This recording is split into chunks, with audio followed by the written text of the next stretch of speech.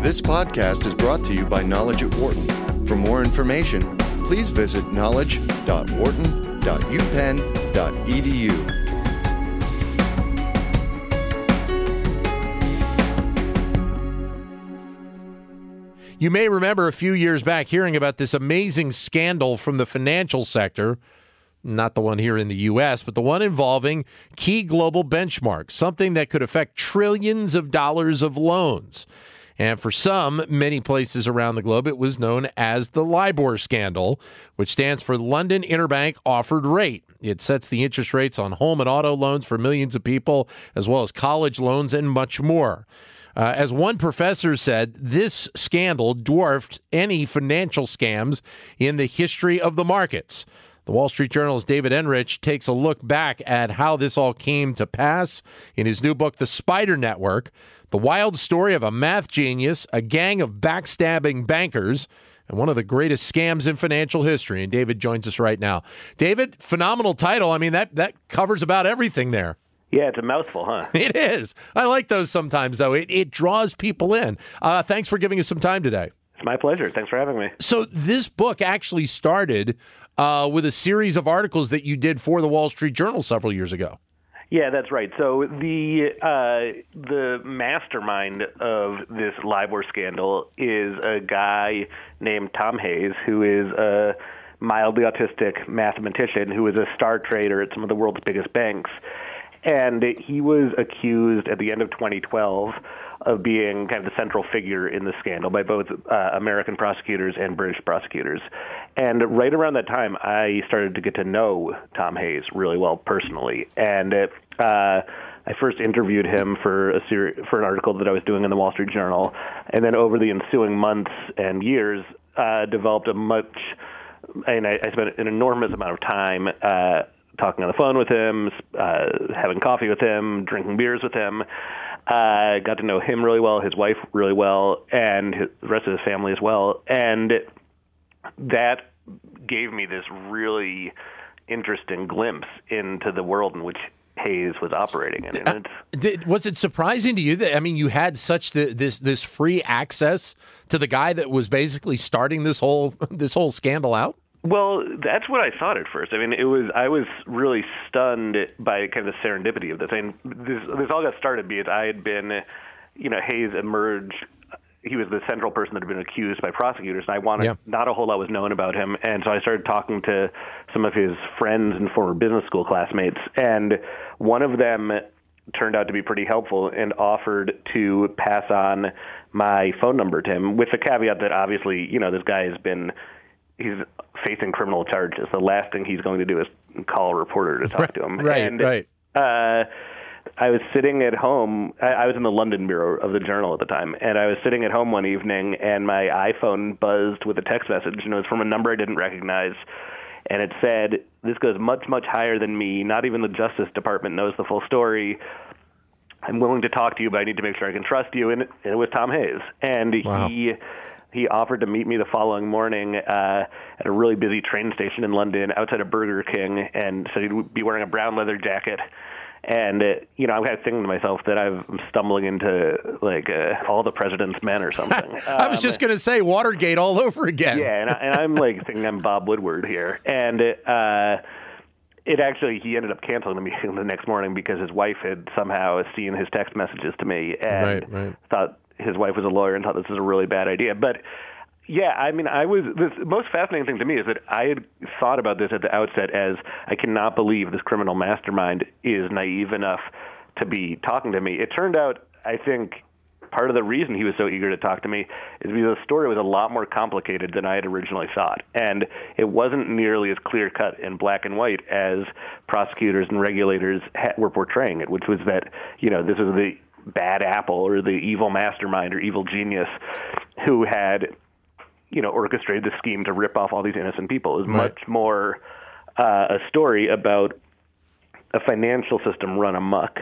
and how the overall banking system kind of encouraged more or less this type of behavior, not just from Hayes, but from a really wide range of people, including a lot of his superiors, who ended up not suffering particularly severe consequences from this. Well, I want to get into that because that brings up a bigger issue. But as you said, where we're talking about the LIBOR, I mean, there were so many banks that kind of relied on this to be able to figure out what the patterns were going to be on loans and stuff. And it's unique in that one piece is so reliant on so many other banks around Europe, around the world. Yeah, that's right. I mean, LIBOR, just for a quick primer on that to people who focused on this a few years ago and then promptly forgot about it, which I think was probably the vast majority of the human population. Yeah.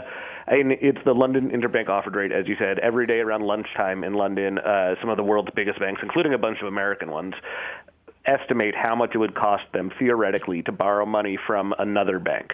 They then take that number, they zip it over in an email to the British Bankers Association, which is basically a lobbying group in London.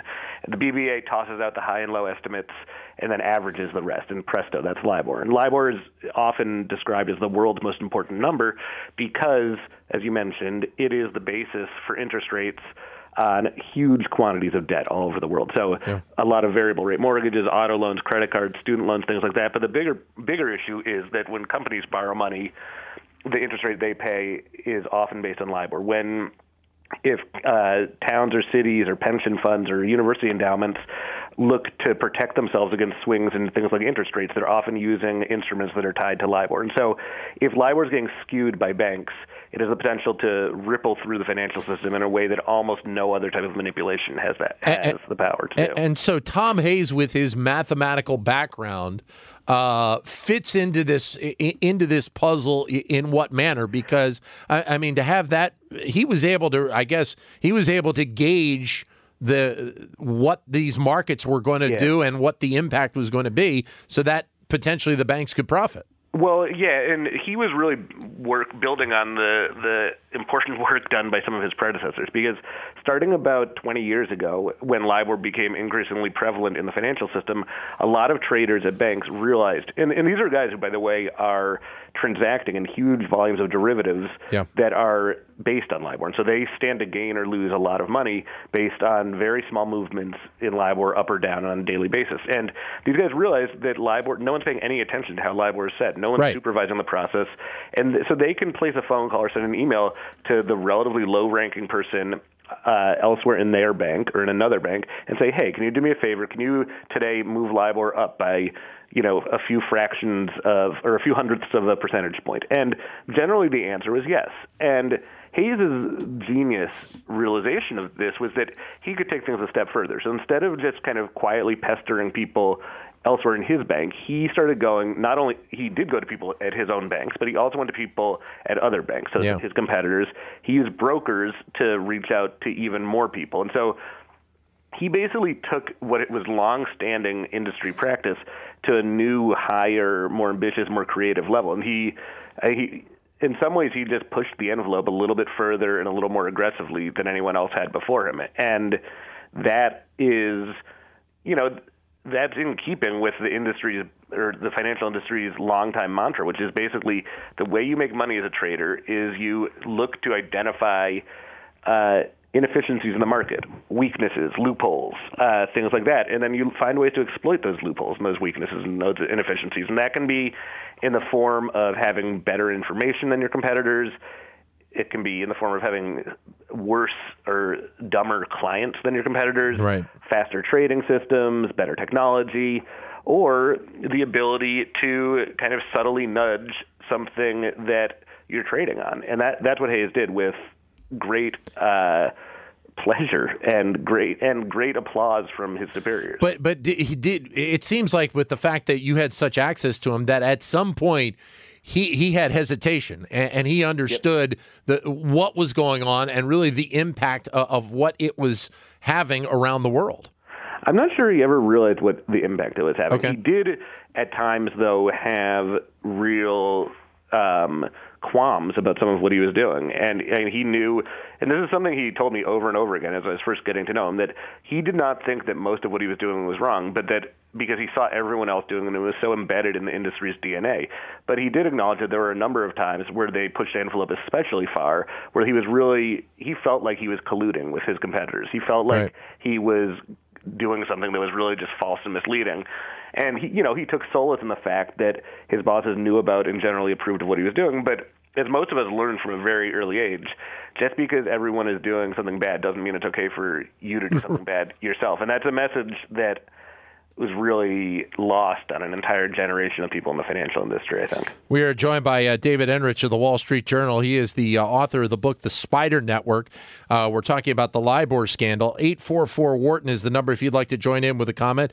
844-942-7866. Or if you can't get to your phone, you're more than welcome to send us a comment via Twitter, and we'll bring it up on the show. You can use either the show Twitter account at BizRadio111, or you can use my Twitter account, which is at Dan Loney 21. I want to ask you for a minute about the governments involved in this and the role that they have or didn't have, and what they did or did not see that kind of allowed this to kind of play out the way that it did. Yeah, I mean, it's a good question. I mean, from the start, the government's role in this is really important because at a starting point, the basis for this was that no one was paying any attention to these really important instruments. And that is an immediate result of the fact that governments in both the U.S. and elsewhere in the 80s, 90s, and early 2000s really deliberately took a totally hands-off approach to the banking industry. And at the time, there was a race underway between different financial centers, especially between New York and London, to see which could kind of take the lightest touch to supervising the banks. And the reason for that is that they were competing with each other to land jobs and investments and things like that. And so there was a really aggressive back and forth between these cities trying to just deregulate as quickly as possible. Then as LIBOR manipulation took hold, there were over and over again warnings given to central banks on both sides of the Atlantic saying, this is exactly what's happening. Please intervene. Please help. Please stop this from spreading. And those requests, which came from the banks themselves, fell on completely deaf ears. Which I guess to a degree is not a surprise, the way governments run. And I have jokingly said on a variety of different topics here that governments in many cases are the last ones to know or care on various topics. Yeah, I mean, I think they knew. They just didn't care. Okay. It didn't really want to do anything about it because LIBOR is so deeply embedded in the financial system, and acknowledging a problem with it was potentially very destabilizing. In fairness to governments, there was a lot of other stuff going on at the time. So this was happening during the height of the financial crisis. Yep. The banking system seemed to be on the precipice of disaster. And so in that context, it's important, right? Because there's only a certain number of hours in every day, and you have to kind of triage in situations like that. And LIBOR was not, or at least didn't seem like an existential issue. It seemed like something that was a bit, something untoward was clearly going on, but is it a priority? Apparently not. But, I mean, I think the bigger thing was that there generally is an attitude among regulators and prosecutors that to take the path of least resistance and do the thing that is most likely to quickly yield a positive result. And I guess that's human nature to an extent, but it means that it generates a very unambitious, very uncreative way of policing these very complicated sectors. And so with LIBOR, what you saw is that initially they just didn't want to deal with it at all. The CFTC in Washington, which is, especially at the time, an obscure, very underfunded government agency, was the only institution in the world that expressed any interest in doing this. And they, for years, were on this lonely mission, a lonely, very slow mission, trying to persuade banks to cooperate and frankly, trying to persuade other government agencies elsewhere in the world to get out of their way and let them do their job. And were it not for their stubbornness on this, a lot of this stuff never would have come to light. 844-WHARTON is the number to give us a call, 844-942-7866. We're joined by David Enrich, who is the author of the book, The Spider Network, the wild story of a math genius, a gang of backstabbing bankers, and one of the greatest scams in financial history, talking about the LIBOR scandal. You kind of touched on it a little bit ago about the fact that after all of this has occurred, there haven't been many people that have been doing jail time because of this, which is it's a disturbing pattern on a lot of fronts because we see it obviously here in the U.S. happening with all of the financial crisis and some of the other things that have occurred. You know what's interesting? And I've done, as part of the publicity for this book since it was published a couple of weeks ago, I've done a tremendous amount of radio. And radio, as you know, it can be very deeply polarized on both the right and the left in this country. Sure, and yeah.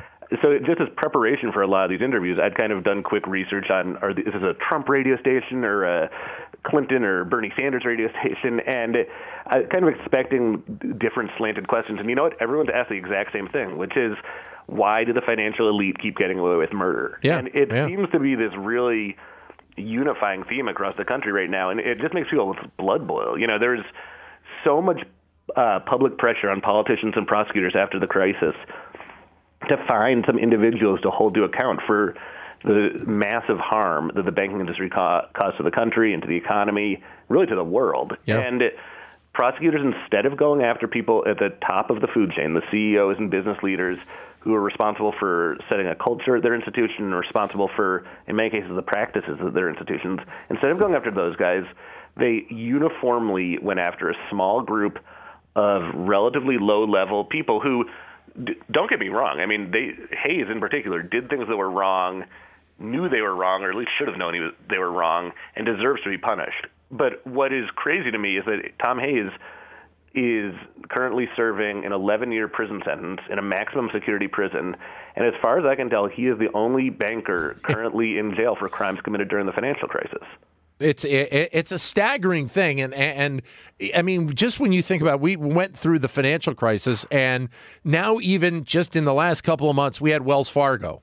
And obviously it's a smaller event in comparison to what LIBOR was, but still the fact that 2 million accounts were affected by what some of these bankers were doing, and the fact that it probably did run up the food chain all the way up to the top. Yep. Even though the CEO resigned, he still didn't go to jail, and that fumes a lot of people these days. And I get it. I mean, one of the things I found interesting researching this book is that there are a lot of people out there, experts in law enforcement and criminal justice, who really think that the situation we're now in is a direct result of just a lack of ambition and creativity and kind of guts by prosecutors in some of the biggest countries in the world, including the U.S. And the thing is, prosecutors do not like to lose cases, and so they've taken, in general, a very conservative approach to what cases they're going to bring because they don't want to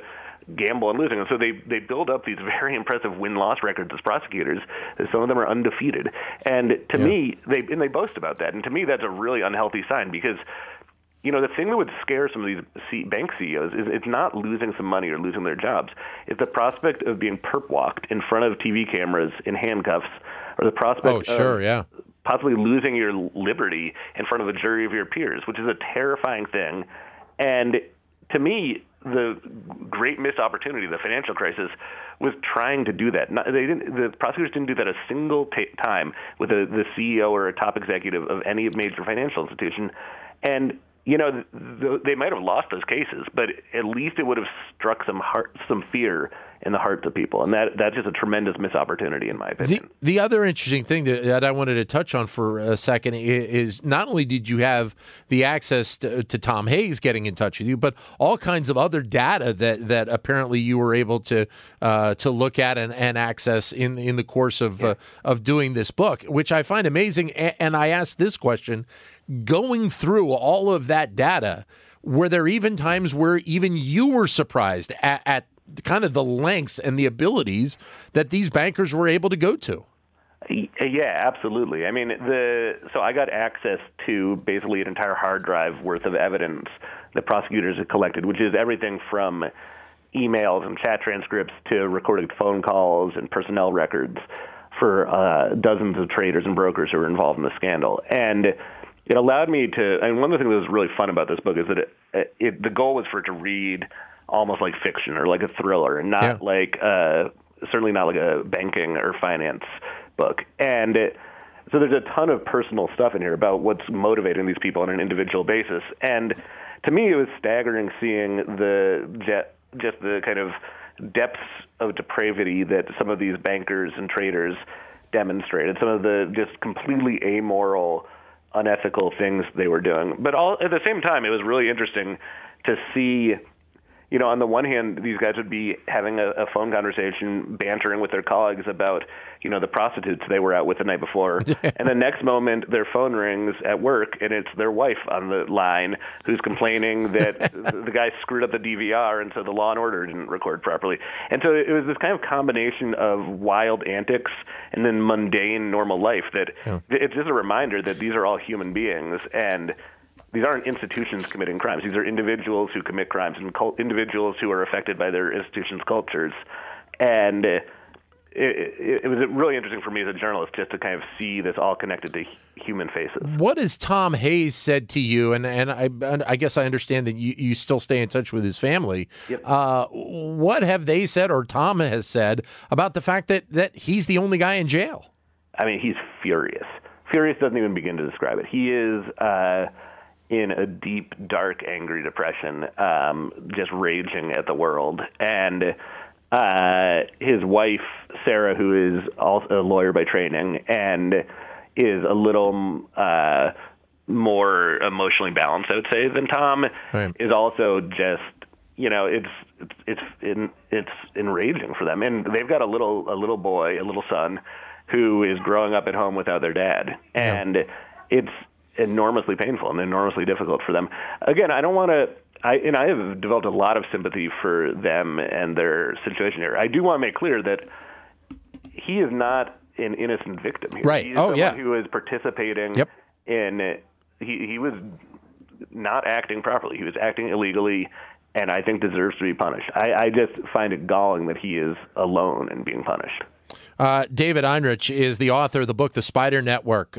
Takes a look at the LIBOR scandal and a lot of the personalities involved in this. 844-WHARTON is the number to give us a call, 844-942-7866. Getting back to something we kind of touched on a second ago, the interesting part of seeing this story play out and what we've seen since is that there doesn't seem to be any concern by the banking industry that there are potential situations where people could actually go to jail. I mean, obviously, Tom Hayes is the one in this case, but they don't feel like there's any fear or concern at this point.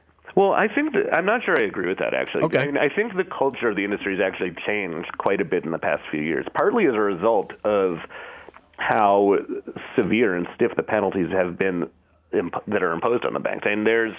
And the ultimate people that drive behavior at banks are actually the shareholders of the banks. And right now, shareholders of banks are very worried about banks getting slapped with multi-billion-dollar fines. Okay. My concern is that as memories of these massive penalties fade and memories of the crisis fade, the pressure is going to return on banks to amp up their profits, make as much money as quickly as possible. And as that becomes the priority among shareholders, that's going to become the priority among senior executives. Yeah.